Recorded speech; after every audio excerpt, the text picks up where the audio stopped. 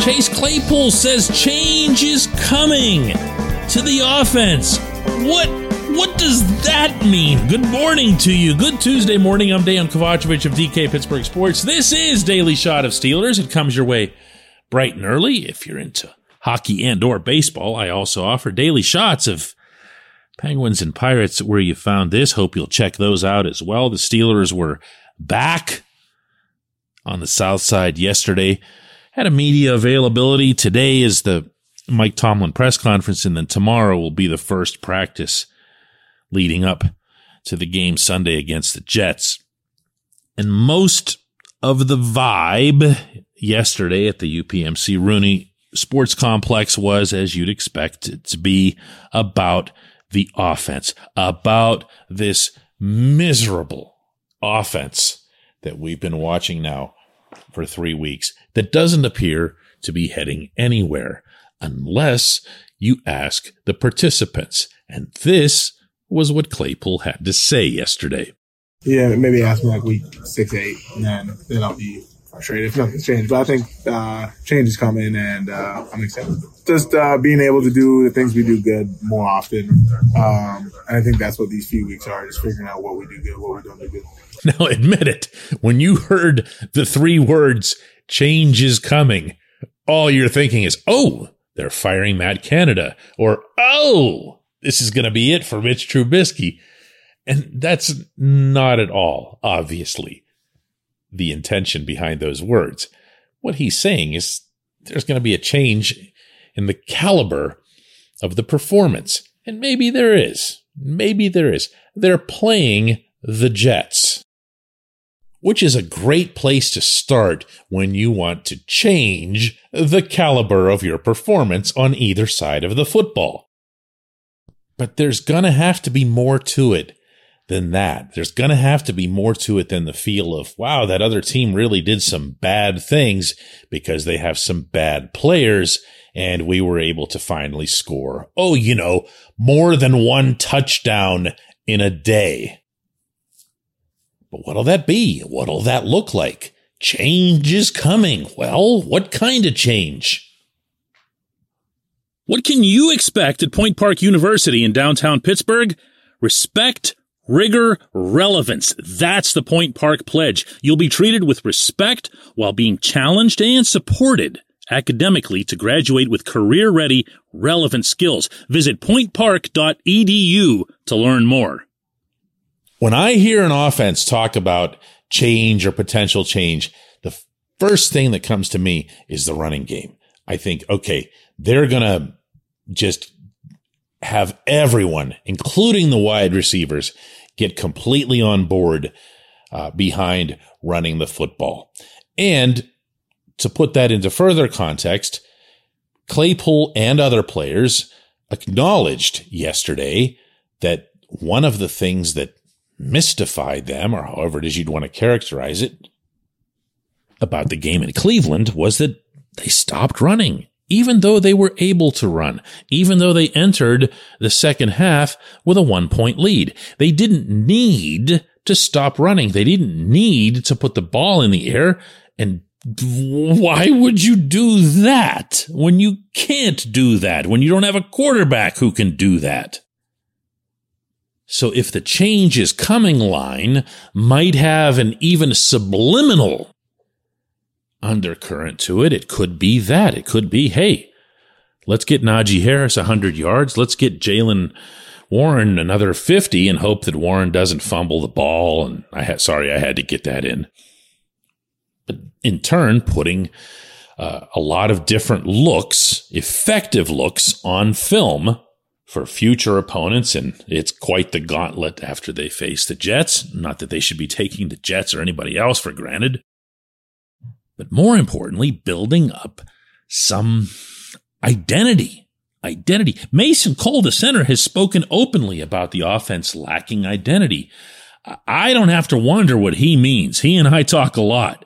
He wants to see the team run the ball. Everyone on the offensive line wants to see the team run the ball. They feel like they'll be able to block for the run if given the chance. What's happened to date is that in Cincinnati, Najee didn't hit any holes. Against New England, they barely ran the ball. And then in Cleveland, once they finally got it going, the offensive coordinator just went to sleep or something. I don't even know how to describe abandoning the run in the second half when you have a 1-point lead and things are going okay in that regard. What? Now, his turn is Thursday, okay? He has to answer questions Thursday. But the other good thing about rallying behind the run and making sure that the receivers are involved is that's another way to make sure that the receivers aren't getting, whiny and diva-ish and everything else, because now everyone is told to do the same thing. They're told to do it for the right reasons. And then if the run is effective, guess what? It's going to set up the pass. But then, you know what happens? And this happens to me all the time. I get into discussing something about offensive strategy. And you know what I'm going to say here. I get into discussing something about X's and O's and an approach that they can take or this identity thing. And I realize I'm completely wasting my breath because this team employs Canada as the offensive coordinator.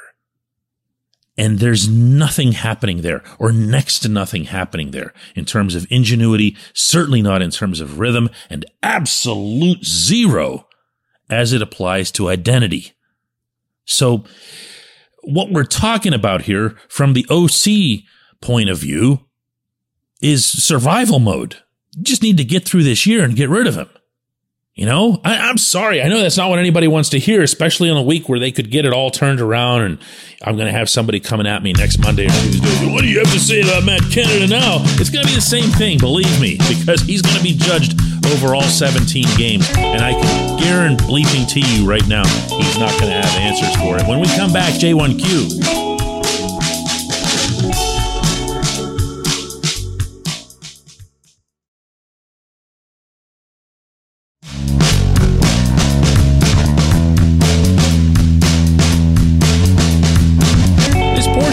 Shot of Steelers is brought to you by our friends at Mike's Beer Bar.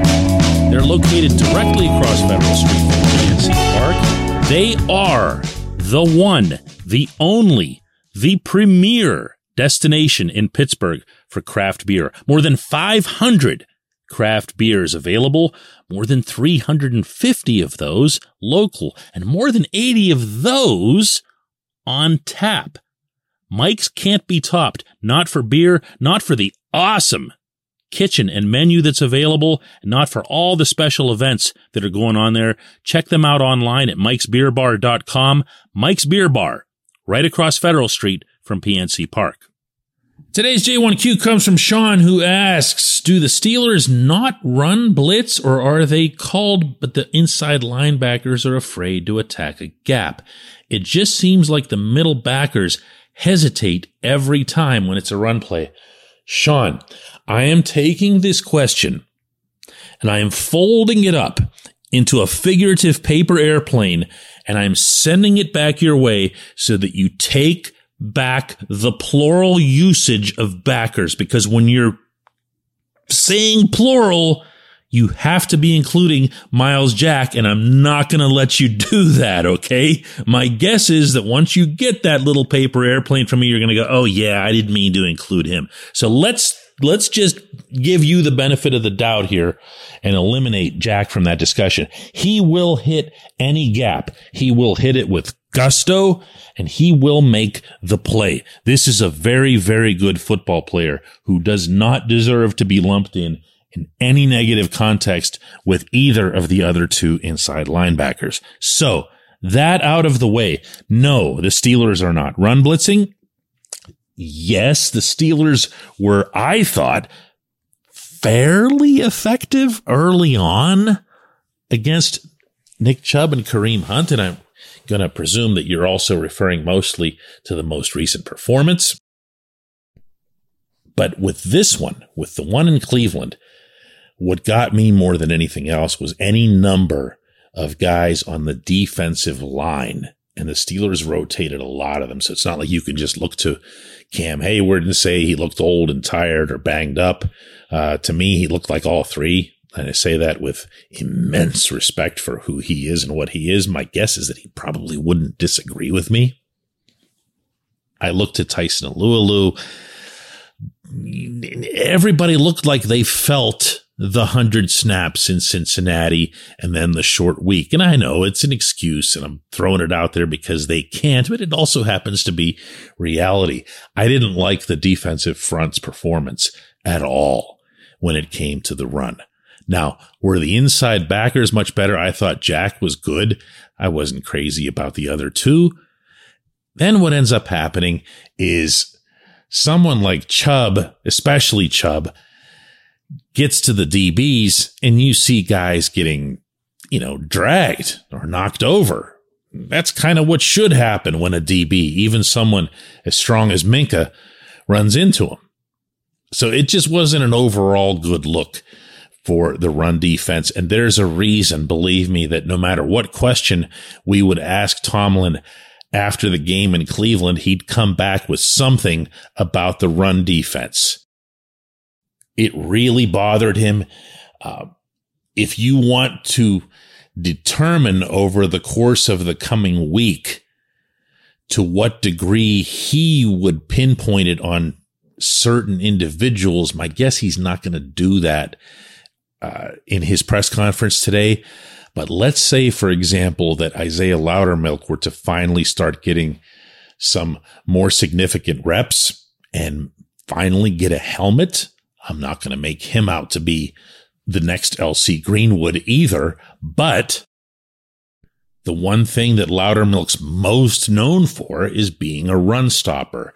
The one thing that Montravius Adams was able to help with the most when he was acquired late last regular season was with run defense. So if you see some guys start to get moved into different positions, and let's say Chris Wormley, for example, getting dropped down, then you'll know who the coaches, particularly the head coach, sees as being responsible for there.